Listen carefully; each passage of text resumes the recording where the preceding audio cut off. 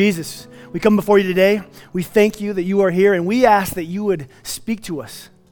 We don't want to just come to church. We want an encounter with the divine God Almighty. So we say yes to you, and we ask that you would speak and move in our lives. And everyone said? Amen. Be seated. No, yeah.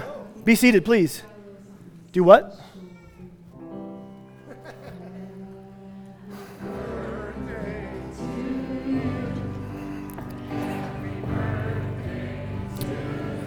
Everybody stand. Okay. Yes. Yes. Thank you. Thank you. You may be seated. Thank you. Thank you, band. You guys can be dismissed, please.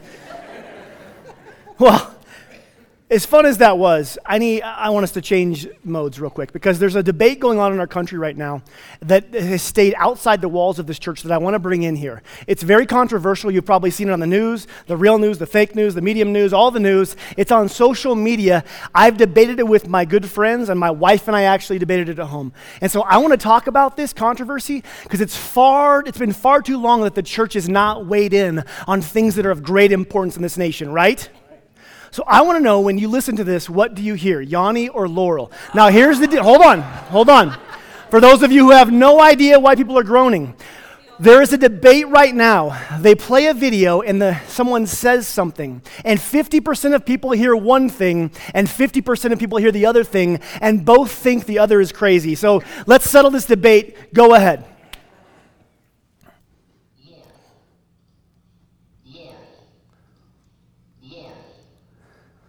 Anybody in here hear Yanni? Yeah. Isn't that so strange? Anybody, who in here can actually hear and hears Laurel? Right? Yeah. So here's the deal. There's actually, that's good. There's an opera singer. Vocabulary.com hired opera singers to record just words. And so if you go to vocabulary.com to the word Laurel, you'll hear that exact voice saying Laurel. The only thing is, there are people out there who don't hear Laurel, they hear Yanni. And it's mind-blowing. Literally, people can hear the same thing and have different interpretations and swear by it. Which is why we're talking about the Bible today.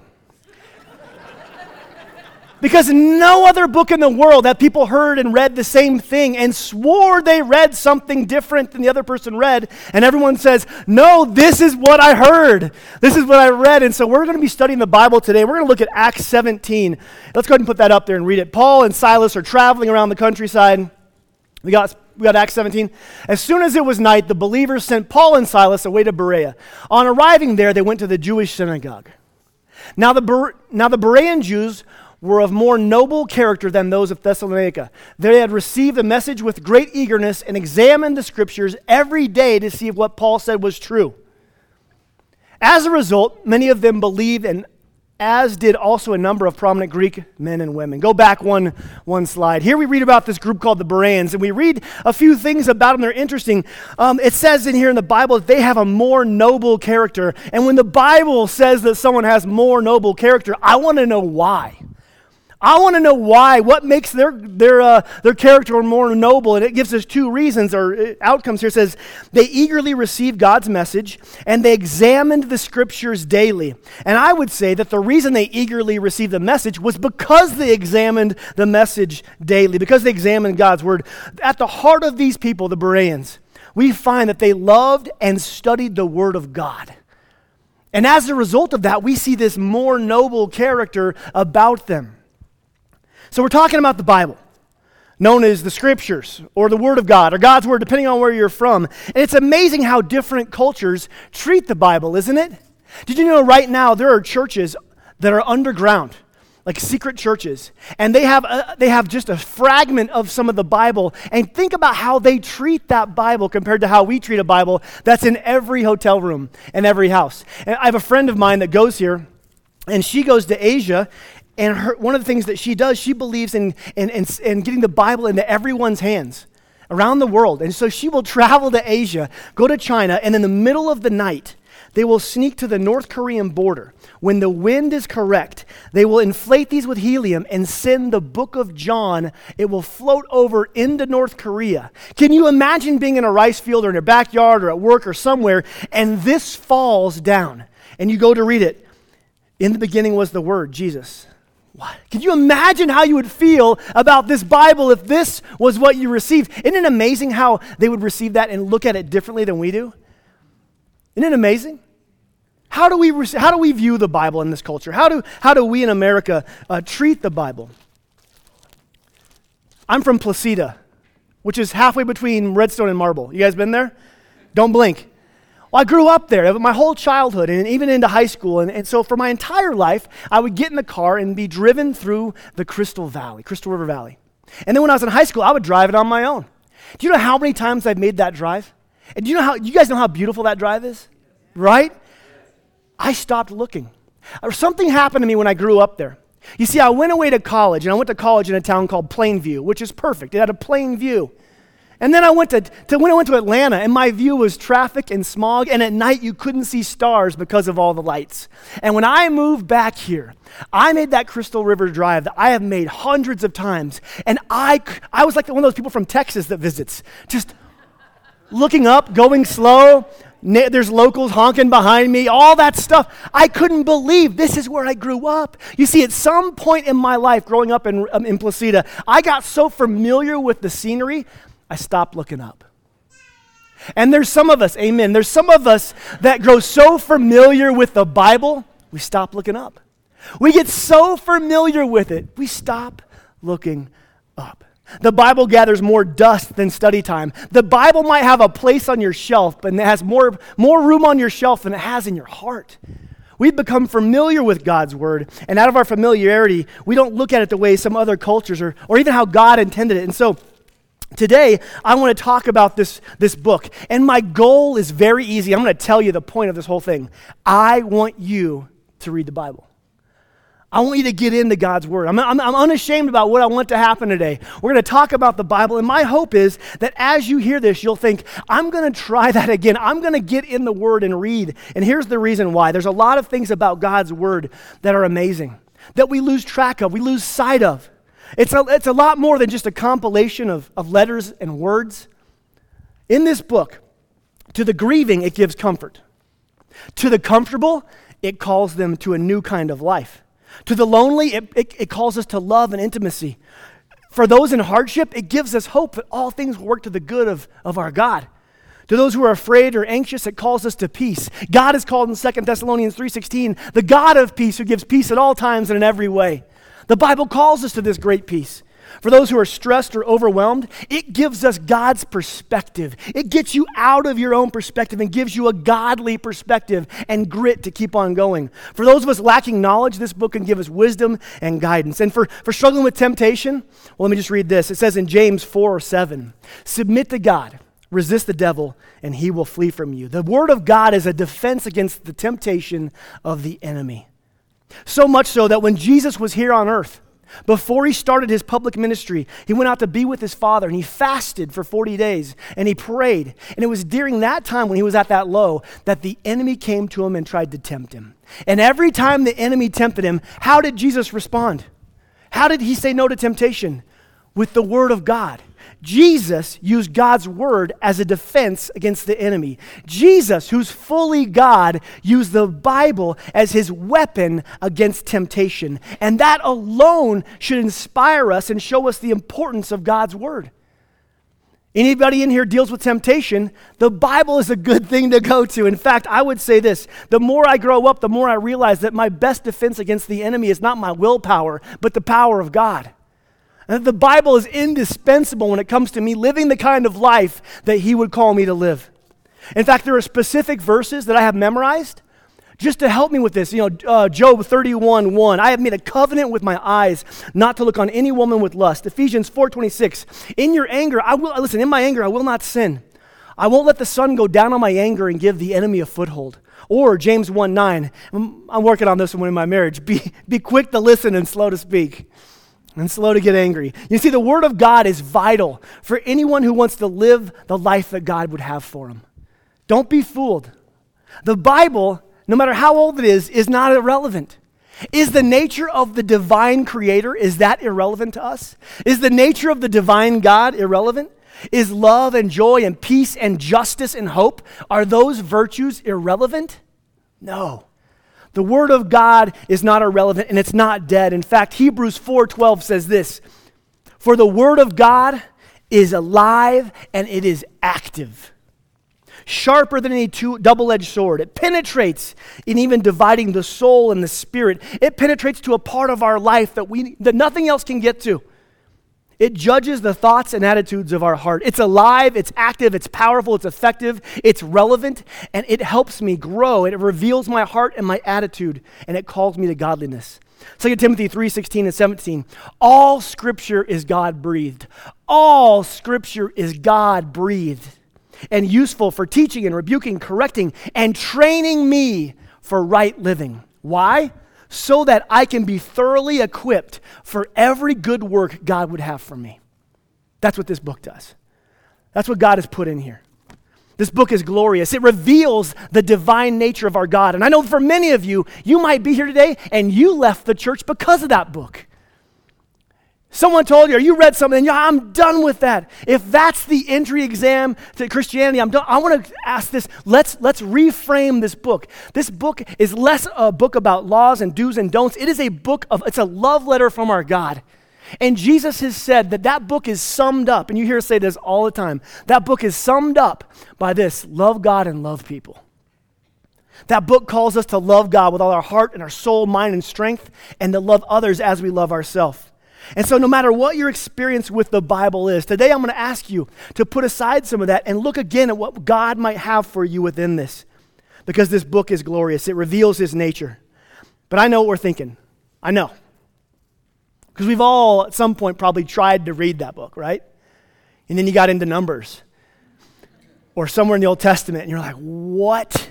I mean, we've all tried at some point. And you might say, Daniel, that's great. It's inspiring words, but every time I open the Bible, it's just confusing. I don't get it. I don't get anything out of it.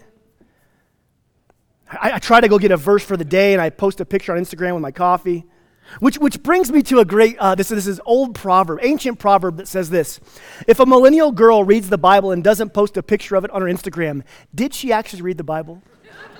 Did she? Come on now. So how do we get into this Bible? How do we read the Bible for maximum impact? Well, I'm glad you asked. And I'll tell you about a friend of mine in answer to that.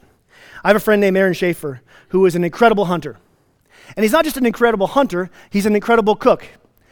He cooks what he hunts. And so he has researched all this stuff, and we'll go camping or something, and he will come with all these accoutrements. And about noon on some day, he'll pull out this bag, and like a mad scientist, he just starts mixing all these things in this bag, and he makes this dirty brown-looking water in a bag.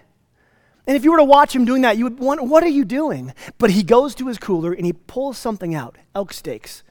I don't know if you've never had elk steak. Elk steak is delicious. And then Aaron has the nerve to take those elk steaks and put them in that bag of water, seals it up, gives it a shake, and puts it away.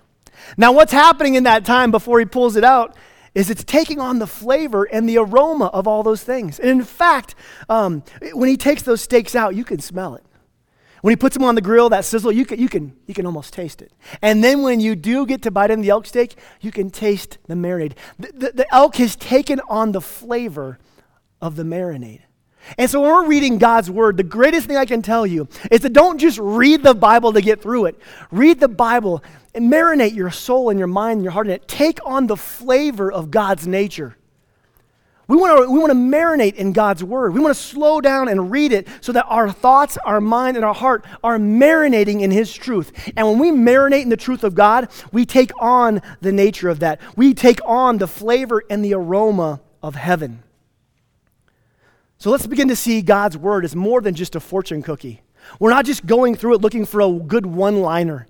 We're not just going through looking for a nugget. We read it to find the heart of God. We want to read the Bible at the speed of relationship because that's what it is. We read God's word to find the heart of our Creator, the heart of the divine God of the universe. So we read the Bible at the speed of relationship, and there's things that are in the Bible. It's like a treasure hunt. There's things hidden in here of God's nature. You know, for my wife, I hide notes around the house for her. She loves lists. I have no lists anywhere in my life, anywhere unless she gives me one, but she lives on a list. And so she has all these lists, and I'll go through her pad of paper, and I'll write a love note like an inch in.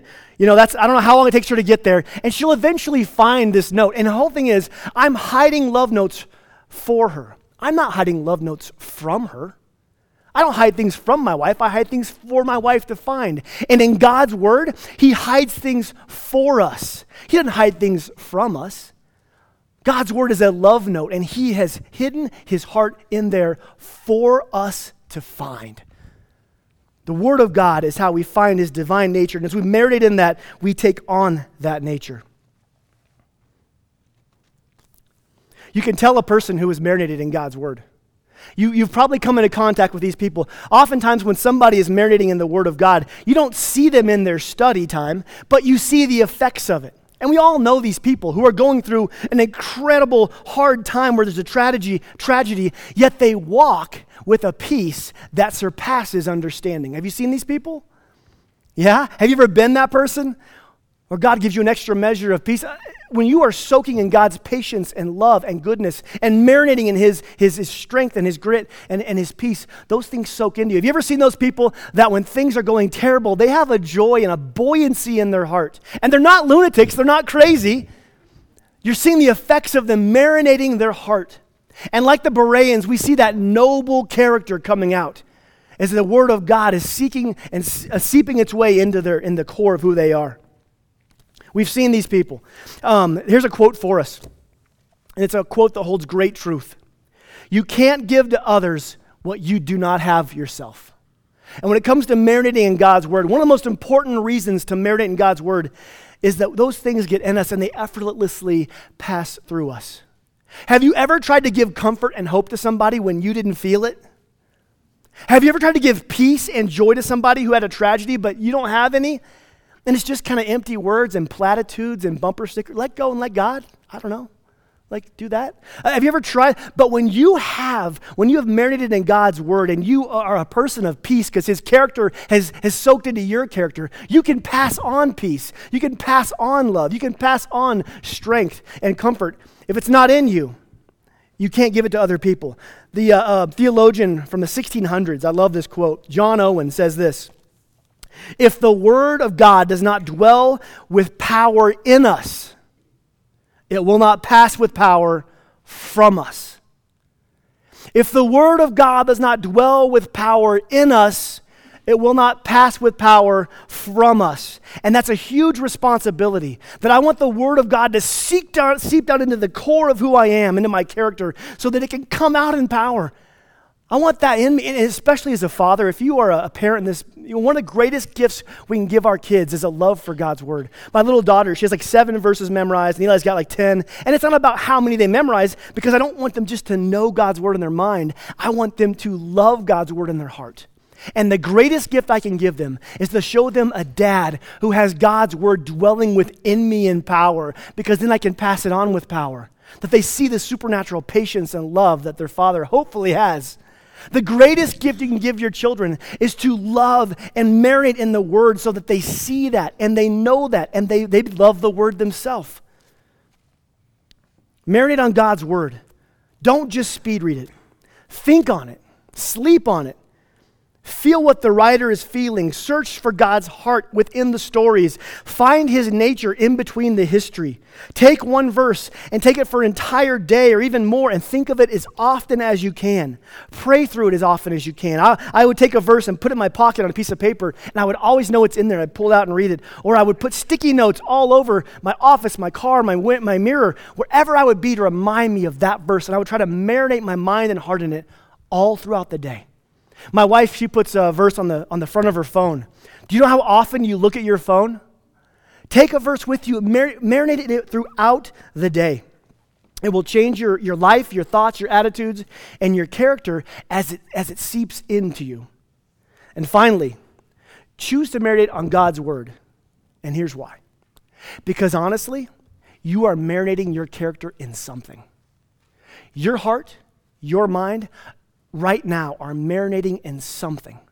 And oftentimes we get that marination bag of our life and we pour in some childhood woundedness, and we pour in some betrayal, we pour in some work conflict, we pour in some arguments we're trying to go over in our head, we pour in some insecurities, we pour in some things in our life that get to us, and then we marinate our heart and mind in that. You are marinating your heart and mind in something. Choose the more noble thing. Choose God's word. Instead of marinating on the problems and the woundedness, marinate on God's strength, his peace, his love. If you take someone's character and marinate two people and marinate them one in the bitterness of their past and one in God's word, you will see outcomes down the road. You will see a difference in each person's character. We become what we marinate in. So I would encourage you, you're marinating in something, consider this, one of those calls to make it God's word. You see, God's word has been a part of my life since I can remember. When I was a kid, my parents would spend hundreds of hours reading to me these stories from the Bible. My dad at one point would pay me $5 for every book of the Bible I read, which was awesome when you're like in 1 John or something like that. But then you get these really long books and it's not, anyway, that's a good source of income for a kid from Placida back in the day. But my dad would say something to me. He would say, Daniel, 5 minutes a day with God can change your life. Now, he didn't say 5 minutes a day with God can change your day. He didn't say 5 minutes with God changes those 5 minutes. He said, my son, 5 minutes with God a day changes your life. And what he was showing me is as I continually begin to marinate in God's word daily, consistently, my character is transformed. The Bereans saw this. They were a people of more noble character because it says daily they were in the word. So I want to challenge us to be like them, to step into this, to daily marinate in God's word. And you will see the aroma and the taste of his character in your life.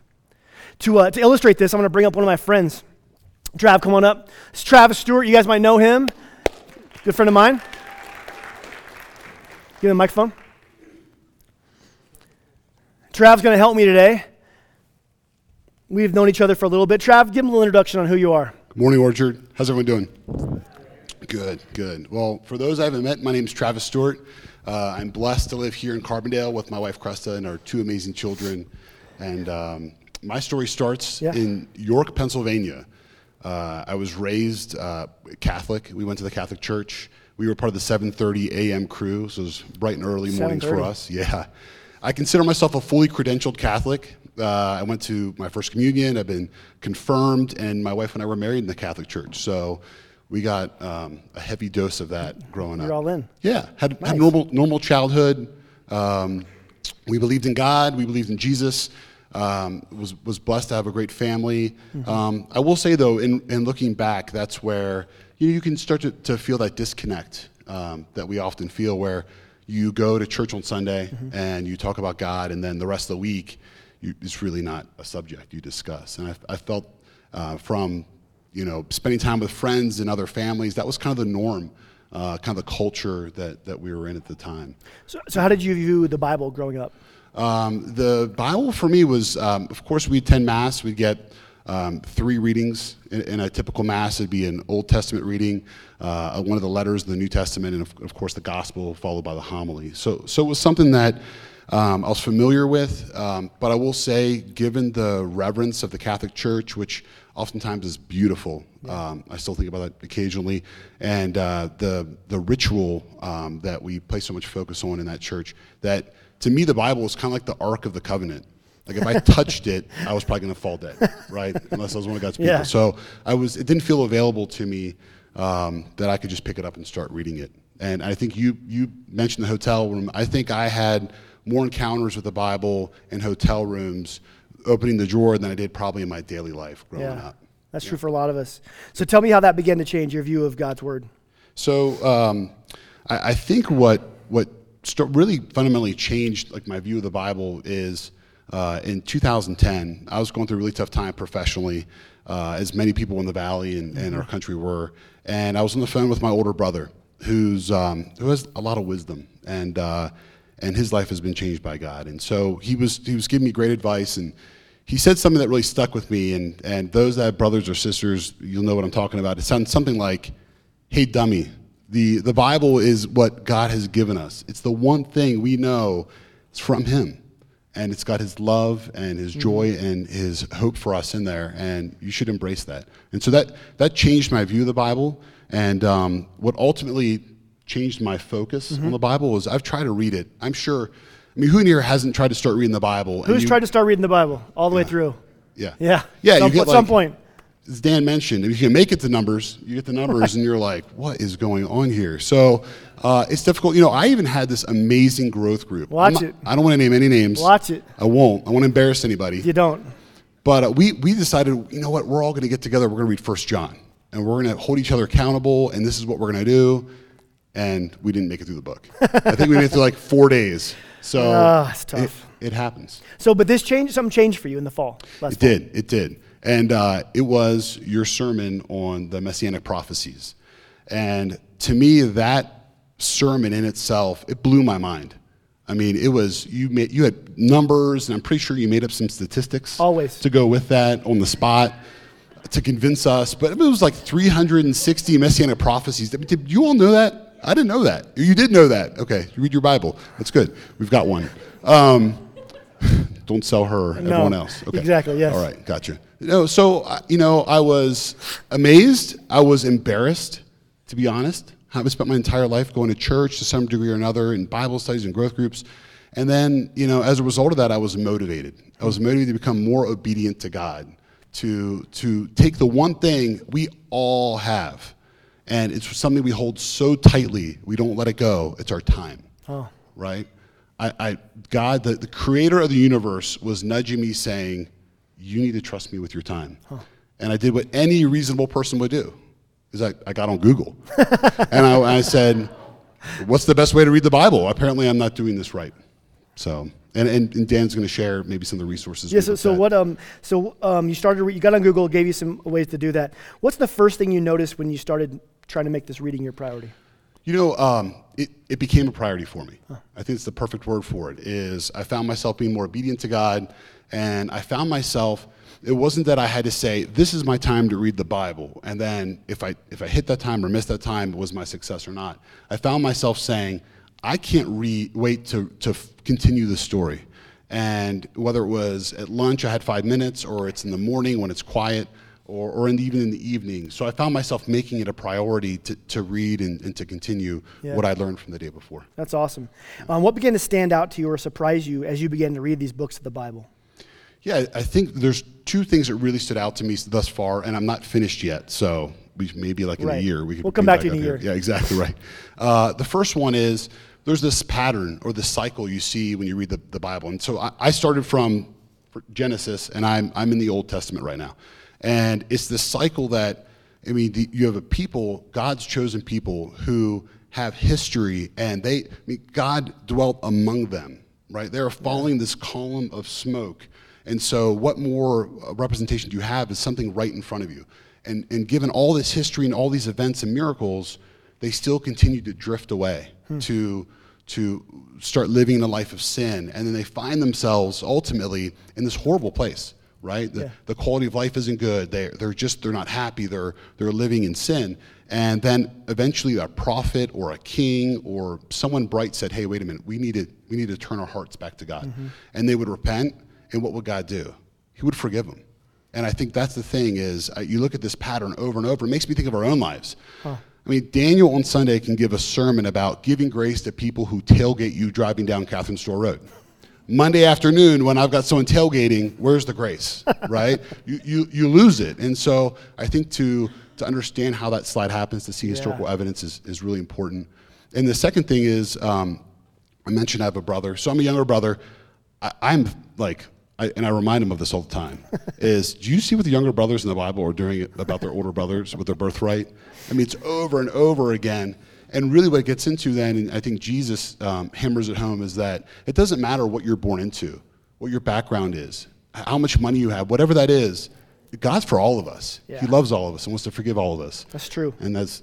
He loves an underdog. Yep. It helps. That's right. That is the As you truth. continued to read the Bible, what stood out to you? I think, so I'm with the Israelites still, and the two things that stand out to me there are, one is things never happen like according to the timing that they want, right? So think about this. You're in Egypt, you witness all of these, things that God is putting on the Pharaoh, the plagues, and so you see all this, then the Passover occurs, you go through the Red Sea, and manna's brought to you from heaven, all these incredible miracles. You got to think, he's going to teleport us to the promised land. That's a two-day trip. Yeah, right? It's like from Aspen to here, or here to Grand Junction, or however, and it takes him a generation to get there. Right? Can you imagine that wait? You've witnessed these things. And so that's number one, is the timing. Number two is how things occur. And so often in our own lives, we don't trust God with what's going on, right? So, and that's the confusing part about, I think sometimes with faith, is that God gave us intellect and brains to figure things out and do that. So when do I decide to use that? Right. And when do I decide to actually trust God? Right. And I think reading the Word has helped me sort of navigate that a little more. Right. Is you just always trust God. Well, it's cool to see the Travis say, that things don't happen the timing we want with God. They don't happen the way we want with God. And you apply that directly to your life, and you see, we each have these issues, and we're waiting for God to do it our way in our timing. Yep. And we see this example in the Bible that it doesn't. But it gives us the hope of his promise, which is something else that you talked about, just God's promise throughout the Bible and how beautiful that was. Absolutely. How has reading this Bible changed your day, thoughts, attitudes, actions, and beliefs? Yeah, that's a great question. So what I would say is, I think of God as the creator of the universe. He knows all, sees all, can do anything he wants. But the one thing he will not do is he will not make us love him. That's true. Right? And it's just like in our own lives. You can't make people love you. We have to choose to love God. And I think in that obedience. And so, coming from a Catholic, this is going to sound funny, but it's remarkably simple, right? Because you don't have to say so many Our Fathers, pass the test, get the sign off from the bishop. It's just about the relationship you have with him, right? And so I would ask all of you in your own lives, how are those relationships working out where you never take the time to get to know somebody? I mean, Dan mentioned earlier about doing more listening and less speaking, right? To get to know what makes someone tick, whether it's a spouse, a friend, a loved one, a child, chances are that relationship's not a relationship. It's a one-way street. Right. And so to me, this reading the Bible is just one way that I can show God, I'm all in, and I want to hear, please speak to me. So this has caused you to view this more as a relationship, That's exactly give and right. take. That's awesome. Yep. What's the one thing that's changed most in you since starting to read this? I would say really just being more obedient, just trying to, it's like a step. And I see in this step, you just start connecting the dots, right? Sermons start to make more sense. That's you start great. doing those things. The sermon's making more sense. Yeah, I like right. that. Some of the sermons make more sense. Don't Just encourage ask for the sermon on 1 John. Don't encourage him. Right, we didn't. Yeah. Moving right along. I mean, God wants us to be obedient, Yeah. right? And I know that's a funny word sometimes, right? I mean, and I think you know what it means in your heart. Ask yourself, what does it mean for me to be obedient to God? Yep. That's good. And finally, what would you tell us listening here today? How would you challenge us? Yeah, I would say is if you haven't started, start. If you started and stopped, start again. It's not as difficult. I mean, if I can figure this out, I know you can. And so I know Dan's going to share some resources I've used. They've helped me. I know there's you can either use balloons that are sent to you in rice paddies. You can use technology, books, but start, because once you continue, it'll make a difference. It's made a difference in my life, and I would challenge you. Please start. That's awesome. Travis, thank you. Thanks a bunch. Give him a hand. Appreciate it. That's awesome. As I finish up here, I want to talk about, first of all, the way Travis has been doing this, and we have some pictures he's going to flash up here. He went to Olive Tree. You can search that on your own. We'll put some of these resources online and Facebook later. But Olive Tree, and you can see the Bible on the left, and that's actually today's reading about Pentecost he has for us. And on the right, you'll see that's a commentary. So he got a commentary. So Travis, he wanted to read the Bible, but the stuff he doesn't understand, he goes over to the commentary. And he said through that, he has learned so much. Keep going. You can just see these are the daily readings. At the top, there's a green bar, and all of us love to check things off at some level. So Trav goes, I love reading the Bible, and as I read it, the green bar fills up, and when I push the button, bing, you've read. He said it's instant gratification. He's done with it. And so then next slide is this. This is a different one we want you guys to look at called the Bible Project. And each of these different books of the Bible, they have a video. You can go to the video and a little reading for it. There's the reading, and they make sense of Genesis, and they tell you about that. But the next slide is a picture from the video. And all these videos, they take these books of the Bible that are so complicated, and they do it step by step. That looks crazy complicated, but they do it step by step and show you what that book of the Bible would be. There's so many resources. We would encourage you guys to find something, YouVersion Bible app or Read Scripture Bible app. Olive Trees, what Trav uses, the Bible Project. It doesn't matter what it is. It matters that you're in it. And so to close this, I'm going to close with two things that I would want us to be at the Orchard. And the first one has to do with this. You know, when a baby is first born, it can't feed itself, shockingly. It needs its mom, and then it needs a bottle. You know, and then the baby grows and it can sit up and they got the little Bumby and all that stuff, and then you can feed it, and you feed it the little spoonfuls of mush. And there comes a day where that baby grows up enough where it can grab the spoon and eat on their own. The baby becomes there's some moms just getting slain in the spirit right now. Lord, do it, Jesus. When that baby learns to feed itself, and when that baby becomes a self-feeder, you have an extra hour of your day that you can actually be doing stuff while the baby's feeding itself. And our hope here is that the Orchard, we become self-feeders on God's Word. That we come here and we feed on the Word during Sundays, but during the week, like Trav said, we are out of love, we are obeying God and finding His nature in His Word and feeding on our own. And like he said, when you are reading God's Word, getting His character within you, and you come to hear a sermon, my sermons will be even better. Can you imagine that? So we want you to be a self-feeder. We challenge you with that, to go and begin to feed yourself on God's Word. The second thing is this: be a doer. James 1:22 says this: don't merely listen to the Word and deceive yourself. Do what it says. And so you've heard a word today from God, and we would say don't merely listen to this word and leave and do nothing and deceive yourself. Hear this and go do it. Go read God's Word. And then when you read something in God's Word, be a doer of that. When you read Jesus say, love and pray for your enemies, don't just read it and deceive yourself. Actually pray and begin loving your enemy. Become a doer. Become a self-feeder. This is the stuff that we want to happen here, because our hope is, and Charlie says this, that we would be a church. We would be a church that has noble character. That we would be a church that as we get to know God's character more and more, and as we marinate in it, and as we take on the aroma and flavor of heaven, the community begins to notice that there's more grace and more love and more justice in these people. They have noble character as they are loving God and loving people. So Orchard, let us go forth and let us reframe the Bible.